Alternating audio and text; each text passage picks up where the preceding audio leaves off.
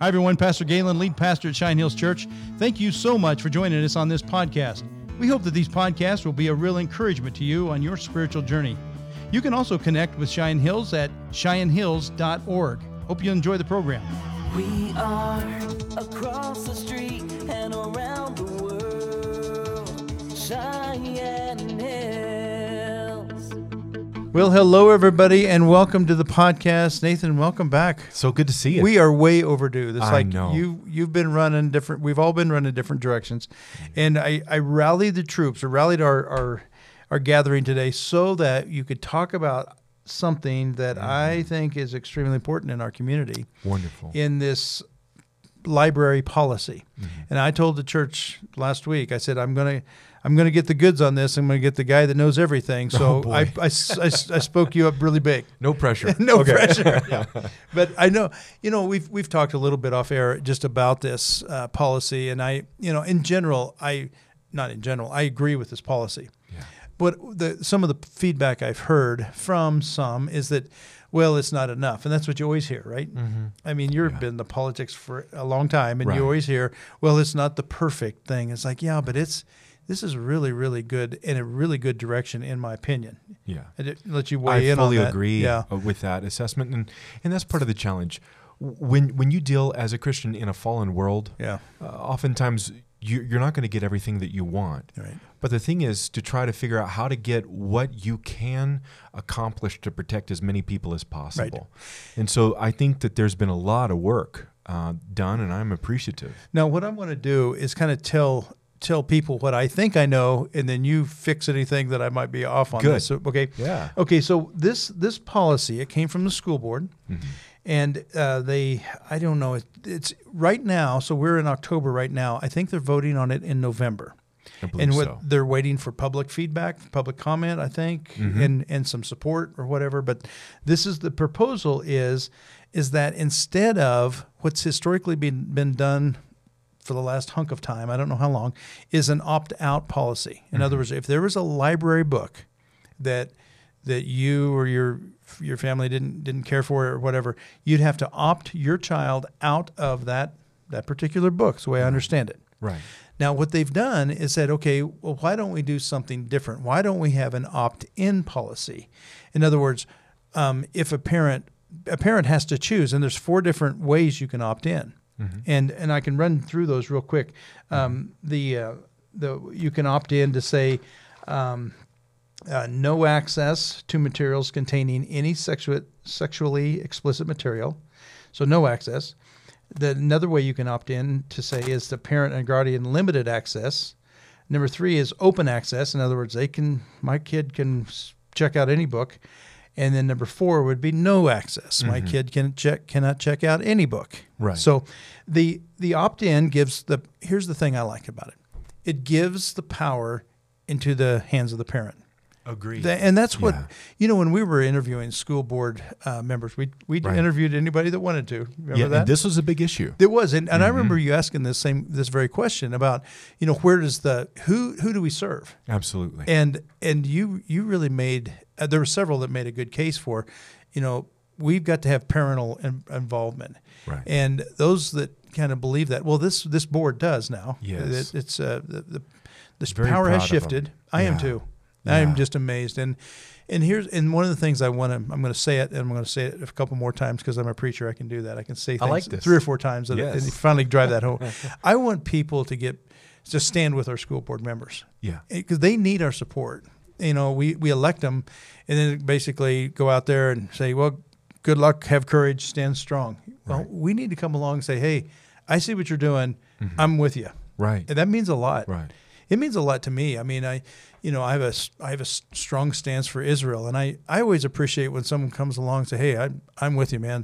Thanks for saying something." Right. Those mean a lot, even though it wouldn't change my mind, but it does kind of boister that courage that you got somebody standing there. So I think that's really one of the whys that we're doing this today. I want people to understand what this is, and then stand with our. If you agree with it, make your stand. May I pitch in on that very issue? Go for it. Just today, I talked to one of those school board members, and they were talking about how there's a lot going on, and it's really good to hear from from people who are supportive of these measures. Right. And I said, well, just know this. This is something that the entire community is watching. Okay. And you may hear from some of the radical left people quite a lot on issues like this because this is their stand-in for religion oftentimes. Oh, yeah. But the vast majority of people in this community and across the nation lean in favor of empowering parents, knowing that parents are the ones that are responsible for their children. Absolutely. So I think it just doubles down on your point. We need to let them know that we're behind them. So I think one of the reasons that, I would think that everybody would say, sure, give the power to the parents. But there's a whole group of people that don't want that. Exactly. They want the power to the state. Is that who has the power? In essence, yes. Yeah, and this goes all the way back to John Dewey, who wanted to empower essentially state educators. Yeah. Remember, government employees, empower government employees and give them more responsibility over your children than the people who actually birthed them and brought them into the world. Yeah, that's amazing. Mm-hmm. So, and just to be clear, I want everybody to get this. We're not talking about curriculum in classrooms. Right. We're not talking about other content. We're not even talking about health class or anything. Mm-hmm. These are library books. Right. That are, you have to determine whether you opt in or or they're going to keep the policy, which is an opt-out policy, or do we adopt this new policy, which is an opt-in policy with 4 different options? That's right. And one of those options is say, hey, my kid can have all access. Well, that's an option. That is an option. But at least the parent has made that decision. Right. Right. I think this is. I think it's brilliant on a couple of levels, and this is where I really want you to weigh in on, because I think anytime you hear the word. If you take books and you cherry pick, I don't want this book or that, you get the word book banning gets thrown out there. But that word sounds benign, but there's some legislative power behind that, right? Right. You can be sued for book banning kind of thing. Right. If it was genuine book banning. Okay, but for this, tell me. I really appreciate. So, Galen, when we talk about a real book ban, people use that term to try to elicit a certain image. We know of that from the 1930s with the Nazis and book bannings. There's famous footage of tens of thousands of Nazi youths with books throwing them into massive bonfires. Right. Interestingly enough, those kids were doing that not at the behest of Hitler, but at the behest of a number of college students that were trying to figure out what they thought Hitler might want banned in situations like that. That's a real book ban. Yeah. It's really interesting. They banned some books simply because they weren't in German. But when we talk about book bannings, especially as a Christian, we Christians, if we know our history, are very familiar with it. There used to be a list of banned books from a very super dominant kind of church. It was called the Index Librorum Prohibitum. It literally was the list of prohibited books. Okay. And so it was anything that would disagree with their specific worldview. So, and the people that suffered through that the most were primarily what we would call today evangelical Christians. They knew what book bans were. And then we have in our own history great heroes like William Tyndale, who was burned at the stake with his books, namely the Bible he had translated because he wanted the plowboy to be able to read it for himself. Right. Or you have a few centuries before that, or prior to that, you have John Huss, who was burned at the stake in Bohemia, surrounded by his books. That's a real book ban. Yeah. You look at other times where the famous painting of Martin Luther, who is basically standing up and saying that I can do no other, my conscience binds me. In the famous painting, his hand is pointing at a stack of books that were on the floor because the books were being banned. If anybody knows about book bannings, it is Christians. For sure, that's true. The opposite of what these people are calling book bannings is occurring today. And we know our history, and we know how hypocritical that term is because we've actually lived through it. A book ban would be, for instance, anytime someone says that there is a book ban in the United States of America, you can type that book into your computer, go to Amazon, and buy it. That's not a book ban. Okay. So in essence, when we're talking about quote unquote book bans, this was an effort started by the American Library Association in about 1978 or so. And what it became, though, as the radical left took it over, was something that a professor years ago by the name of Daniel Boorstin. He wrote an entire book on this. He was a professor at University of Chicago, and he called it a pseudo-event. And he was trying to describe something that was happening, really kind of the Mad Men of Madison Avenue. You know, people that would get behind some big product and really try to push that product and make it famous all over the world. Okay. But sometimes they would create a pseudo-event. And what that meant was, this is not an actual event, but we're going to make it seem like an event until everybody believes it is an event. Oh, wow. And so one of the ways in which I've seen this described before, a pseudo-event, a guy named David Kadavi describes 4 characteristics of a pseudo-event. First of all, a pseudo-event is planned. It isn't spontaneous. Okay. People are not necessarily angry because they can't get a hold of pornography in schools. But people are trying to push a particular political agenda, and so they'll literally, the ALA, the American Library Association, will come along and call something a banned book event, and oftentimes then take those, quote, banned books and put them out in front of everybody and advertise them. Oh, gotcha. If it was a banned book, you can't advertise it. Oh, but this is a planned, not spontaneous event. This isn't a banned book. Secondly, pseudo events are created for the purpose of being reported. Oh, yeah, sure. It's so just make the news. Right, exactly. Right. It's like a pseudo event, say back when Daniel Boorstin was creating this or coming up with this term. It would be where, say, someone with a has this very fancy purse, and they want everybody to buy the purse, and so they call this special press conference together, and they make it sound like everybody that is anybody is going to be at this press conference, and so they're introducing an event, an item. They're making it an event, but the only thing is, when you get there, they could have done the same thing by putting it in a store window. But by trying to make it something bigger special, than it was, right? Okay, it's created for the purpose of reporting. So when we say, okay, there's some books that I've seen, you've seen, yeah, and it's like, okay, in my opinion, that is pornographic. Maybe it's cartoon drawings or whatever it is, but it's pornographic material. Right. And I would wish that book was not in our library. Yeah. If I would wish that and say, or try to say, we need to keep that out of the hands of kids, is that book banning? Is that what you're or is it a pseudo event? Or it's not legally that it is a pseudo event. They're trying to make it look like it is. Yeah. So okay. So let me pull something up that talks just about this. When we talk about a banned books week, what we're looking at is what the ALA will describe to people as a, quote, banned book is something that is a challenged book. Normally when a parent will call a school or something like that and say, hey, I'm very concerned about this particular book. Could you guys review that? Right. Well, suddenly that reported book in their list becomes a banned book because a parent was concerned about it. Okay. Now that's how that they're reporting this in the banned books week. When you get into drill into the numbers of how many books are actually being banned, let me see here. Because they've tried to paint themselves as the rescuers of civilization. Oh, I see. As though we're all trying to burn down the Library of Alexandria. Okay. It's just kind of silly. Oh, but whenever they talk about this, Nicole Chavez, writing for CNN, tells us that book bans in public schools rose by 33% last academic school year. Now, that sounds really bad.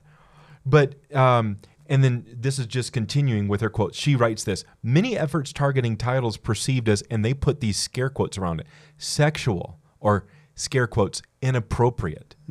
But here's the interesting thing. These literally are highly graphic, sexual, and truly inappropriate. You don't put quote marks around that. Anybody who's actually looking at it would say, yeah, that's sexual and that's very inappropriate. I see what you're saying, though. They're taking this and turning it on the person. Like if I come up and say, hey, this book, not only do I want to opt out my child from this book, but this shouldn't even be in the library. Yeah. Then they'll make a big deal. Okay, they're trying to ban a book. Yeah. I've actually seen this happen, and I didn't realize all this is behind it. Yeah. Go ahead and finish your thought here. I'm going to go to one more thing here. Yeah, absolutely. And I think it'll weigh into that. Okay. So what they talk about is they tracked the ALA, supposedly, they tracked 3,000 instances in 33 states saying that there were these objective or these books that were being objected to, mind you, by parents. Okay, and so when we take a closer look into this, it means that every time, this is from the article, every time any parent suggested that a single book might be inappropriate, they declared that is declared to be an effort to, quote, ban a book. I'll be darned. Wow. Yeah. And we're told that in Florida, they had the highest number of, quote unquote, book bans. Mind you, now that's an appropriate quotation mark, because that's not a book ban. That's someone saying, hey, I'm concerned about this. I'm concerned about this. Sure. Yeah. That Florida had the highest number at 1,400, quote unquote, bans. That's about half, by the way. And we're told that more than any other state, Texas, which had the most bans last year, quote bans, last year had the second highest number this year with 625 instances. In every one of these, they're not actually banned. These are parents having a concern. Just bringing it up. Yeah. Right. So this is, by definition, a pseudo event. It's not even related to reality. Right. Gotcha. Yeah. Well, the fact of the matter, okay, so here's what I like about this policy. And I'm going to say the name of the policy again. It's Laramie County School District 1. It's Chapter 7, Section 21, Draft Library Policy. So it's a draft right now. It's not a policy. It's a proposal. Instead of opting kids out of a certain book, you are having to say, I want to opt in. Now, here's what I like about this. One of the things I like about it is that now parents should be curious and go, well, what am I opting them into? Right. And maybe this will give some exposure to some of the books that we've seen that we know they're in these libraries. Right. And some of this stuff, the content of this is just, this should not be in the hands of kids. Right. Youth, I mean, it's like, and so what they've done, I think a brilliant thing, they said, okay, we're just going to put the opting in means we're going to give the power to the parent, and you guys can choose. You can completely opt your kid in and say no access to materials containing sexual content, or you can have a limited content, or you can have all content, open access, or finally no access. And so that's the brilliance, I think, of this, and it stays away from even the terms of book banning. Right. But what it's going to do, I think, it wouldn't be, as a parent, I'd be, well, what am I opting in? Show me that book. Right. What are you talking about there? Right. And when you see it, I think most reasonable people would say, okay, that's not appropriate for this age of child, a young person. Now, the thing that's interesting, as this continues to go on, I'm not going to read it all, but they do have a place in here where they have an article that says they can there's a way to bring books up to say for review. And apparently, this is what I understand, you can weigh in on this one. Apparently the interim superintendent or the new superintendent, whatever that role, whatever the title is right now. Interim for now, yeah. Is interim, is actually working on a way to process those, which I thought that's a positive thing. Right. It seems to me. It is. Do you want to weigh in on that part? I think so. Yeah.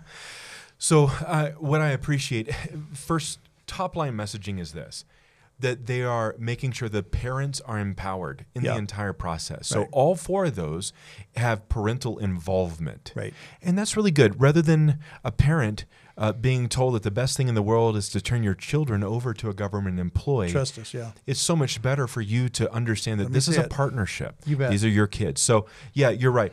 So you have those four options, and then secondly, when it comes time, if you do see something that maybe should be placed on that parented limited access list, then you can actually, there's a mechanism that's being talked about, so that you can do that. And you're right. I've heard some people complain, a little bit, and in some of it I get. One person actually on one end said, "Oh, you know what? This is too convoluted. We should just make them all opt in." Rather than, and I get that argument. And then other people are saying, no, there shouldn't be, it should be opt-out only. And so one of the things you come to the conclusion of is there's no way to please everyone at the same time. Right. But I think that they've worked really hard. And this is an effort that actually began before the last election for school board members, as a lot of people across the community for the last number of years have been saying, something's wrong. We know something's wrong. And then as people grew aware of the issue, they wound up electing at least 3 individuals that were very keen on joining at least 2 others who were wanting to make sure parents were empowered in this process. Right. That to me is the brilliance of this whole thing, right. because then parents at least have some kind of control or awareness, right? And so they can at least talk about these things with the kids. And what I'm going to say it again. I want these parents to open these books up. Right. It's like, don't take my word for it. They probably think, okay, you're a preacher, so you probably think, it's like, no, this is not appropriate material. Yeah. Now, here's something I've heard, because I get on my soapbox every once in a while. It's like, well, yeah, but you know that kids have access to this on their phone, so why are you even worried about it in the library? I'll give you my answer, and I know you'll have a better one. Go ahead. But it's like the library is a school public place. Yeah. We put a lot of stock in our as a kid. You have your teachers were your heroes, right? And if in your library, and you trusted in your library, this is something we trust, and there's not a filter. And as an adult, I have a better filter. Right. I realize that I need to have some filters. The kids are saying, well, this is what the library says, and so there's an authority placed on our school system that book maybe, or in that content might be even weightier in that coming from that library, public or not public, the school library, than you find something on the internet or something. It's like, well, yeah, but I know that's out of bounds. I shouldn't be looking at this. This is like this school says it's okay. Right. That's my answer. Do you have a thought on this? I think you're right. Definitely. The way we phrase it, so Wyoming Family Alliance, we put together a video on this very subject about a month and a half ago, and it's had massive impact. Good. But one of the things we talked about was a library has, for a long time, by parents at least, been considered a safe space. Sure. You could drop your children off and have a reasonable expectation that if the child stayed in a children's section, normally with their parent, that they weren't going to be running into sexually explicit material that was inappropriate for a child. Very good. And yet over the last, and really since about 2007, you see it begin to accelerate, where the American Library Association has multiple awards, one of which is called the Stonewall Award, which is a massive award for people who put out LGBTQ plus all the other things, to produce more and more content for children. Right. And so you look at this concerted effort, and parents, as they see this playing out, they're thinking this is something that needs to be addressed. And so what should have been a safe space, right? And by many people, on the left, they want safe spaces for people, but they've eliminated a safe space for children and for families. Oh, that's a major problem. I knew your answer would be better. Anyway, I liked it. No, I like your answer a lot. And that's right. We do need to have those safe spaces. But I would say I really want parents, they need, these books that we're talking about, they try to show these in school boards across this land, right? And they get ejected because it's like, no, you can't read that, or you can't show that here. It's like, well, why is it in our library? Right. Where does the logic come through on that? The illogic of that. So you're spot on. When you have a parent who is reading a book in a public meeting, right? Why then would that book be squelched in a public meeting? Well, it's because a child may potentially be listening to that. Well, yeah. Exactly. So why then would we let them read that? Why do we let them? So, and I think the vast majority of Americans, this is the reason why this has become such a visceral reaction from so many Americans today. It's because they know in their heart that this is wrong. This is not right. Yeah. This is where a certain group with undermining people with this, quote, pseudo event, they're doing this, and it needs to be stopped. Right. And so, well, and the one thing, and I appreciate the fact that there's a lot of people watching, what Family Alliance is doing, what you're doing in Wyoming, and you're seeing a lot of interest. I think people are waking up. Yes. And I think we've been snoozing a little bit here at the wheel. Right. At some of this, just parents even, it'll be fine. It's probably fine. It's like they have slipped in things. Parents, you got to wake up. You got to go. You need to look at this stuff yourself, and you need to make sure that you opt in on this and say, wait, you look at the material and say, yep, that's fine, or nope, not access to this book. Right. And they're giving you an option to have this power, and the school board, I think, Nathan, I'm going to just say, I think the school board needs needs your support. You need to go online, and I would like for you to show us how to get there, and just say, hey, I support the opt-in policy, or I support it's actually called Chapter 7, Section 21 library policy, and just say that in general, and then I actually went through and typed a little note to each one of each school board member saying, hey, I support the opt-in policy, and I appreciate your attempt to preserve the innocence of children. Right. And I had several of them fire back, say, hey, thanks for your support. That's good. So it's meaning something to them. That's right. All right, so you've got it right in front of you. Tell people how to get there. Well, so the website is laramie1.org. Okay. Another thing, in your browser, you can simply type in Laramie County School District number 1, okay, and you'll get there, laramie1.org. On the front page, you have, if you scroll down just a little bit, you'll see 3 things right together. You'll see a place where there's a board of trustees. You can look at documents and everything else. Next to that is a navy blue box, and it says Public Comment on Chapter 7, Section 21 Draft Library Policy. And it's very simple to fill out. You need to put your name in there, and then they will ask if you're an actual Cheyenne resident. Okay. And so that's a good thing. Make sure that you don't have people from Germany typing in. And so just fill that out. That is really good, and express your support for the opt-in policy. And there's a lot more details there. But if you want to actually read the policy you and I have been looking at today, click on that Board of Trustees document there, or the little box. And then sadly, and if anyone from the board is listening, it is a little convoluted for people to get here. Yeah. But if you click on, right up at the top, it says Meeting Information on the Board Docs website. If you click on it, it says Board Docs. You click through, and when you get there, it takes a little while for everything to load. You can look at, on the right, there's documents. The one that we're looking at today is the 2023 September 26 legal notice, a 45-day review, board policy, Chapter 7, Section 21. Click on that, and even as you click on that, it's hard to find. I mean, you have to look through this thing to find it. So it isn't the easiest, but there is a document down toward the bottom of that page.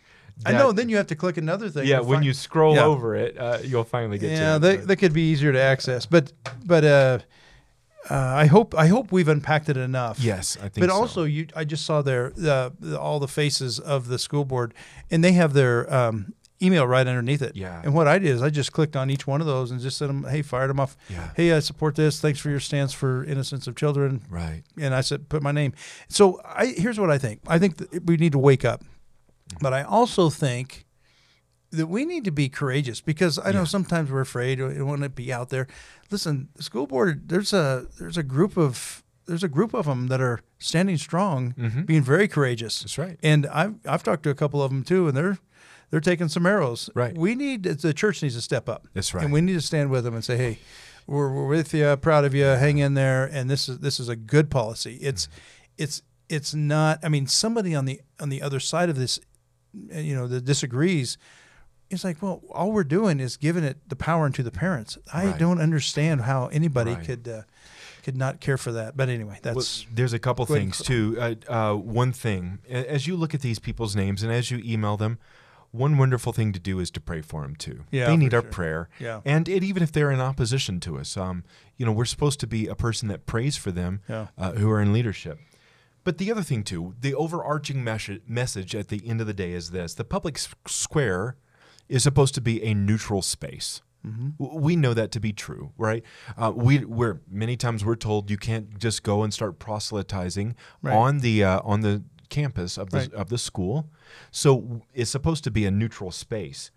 And so whenever you find a group that acts outraged, that we will not accept them pushing their worldview on us in the public square, we still have the opportunity to reach back and say, well, I thought this was supposed to be a neutral space. Right. That's a good point. And so the exact opposite is true, though, if they are having the opportunity to push their ideas. And so when we look at this, I believe that this actually is good for all sides on this subject. I agree. This is a very carefully thought out path, and I think that we should support it. I want to say one final thing, and then we'll close. But also in that, when you get in that public square. You know, as a Christian, there's sometimes that Christians speak and it's like, okay, I agree with that person, but I would never say it like that, right? Or with that tone or whatever. It's like, listen, those of you that, if you don't get so amped on this, just get in the public square, speak truth in love. That's our instruction to all things. And just say, this is what I believe. I believe in this policy. I stand with this policy. And that's really all we need to do. We don't need to be amped. I think we just need to be united. Yeah. And I think we need to be courageous. Speak the truth in love. There you go. Absolutely. So as you leave, I'm going to challenge you. We've said this every time we leave here. In this particular issue, I believe that we need to step up and we need to be strong and very courageous. God bless you guys.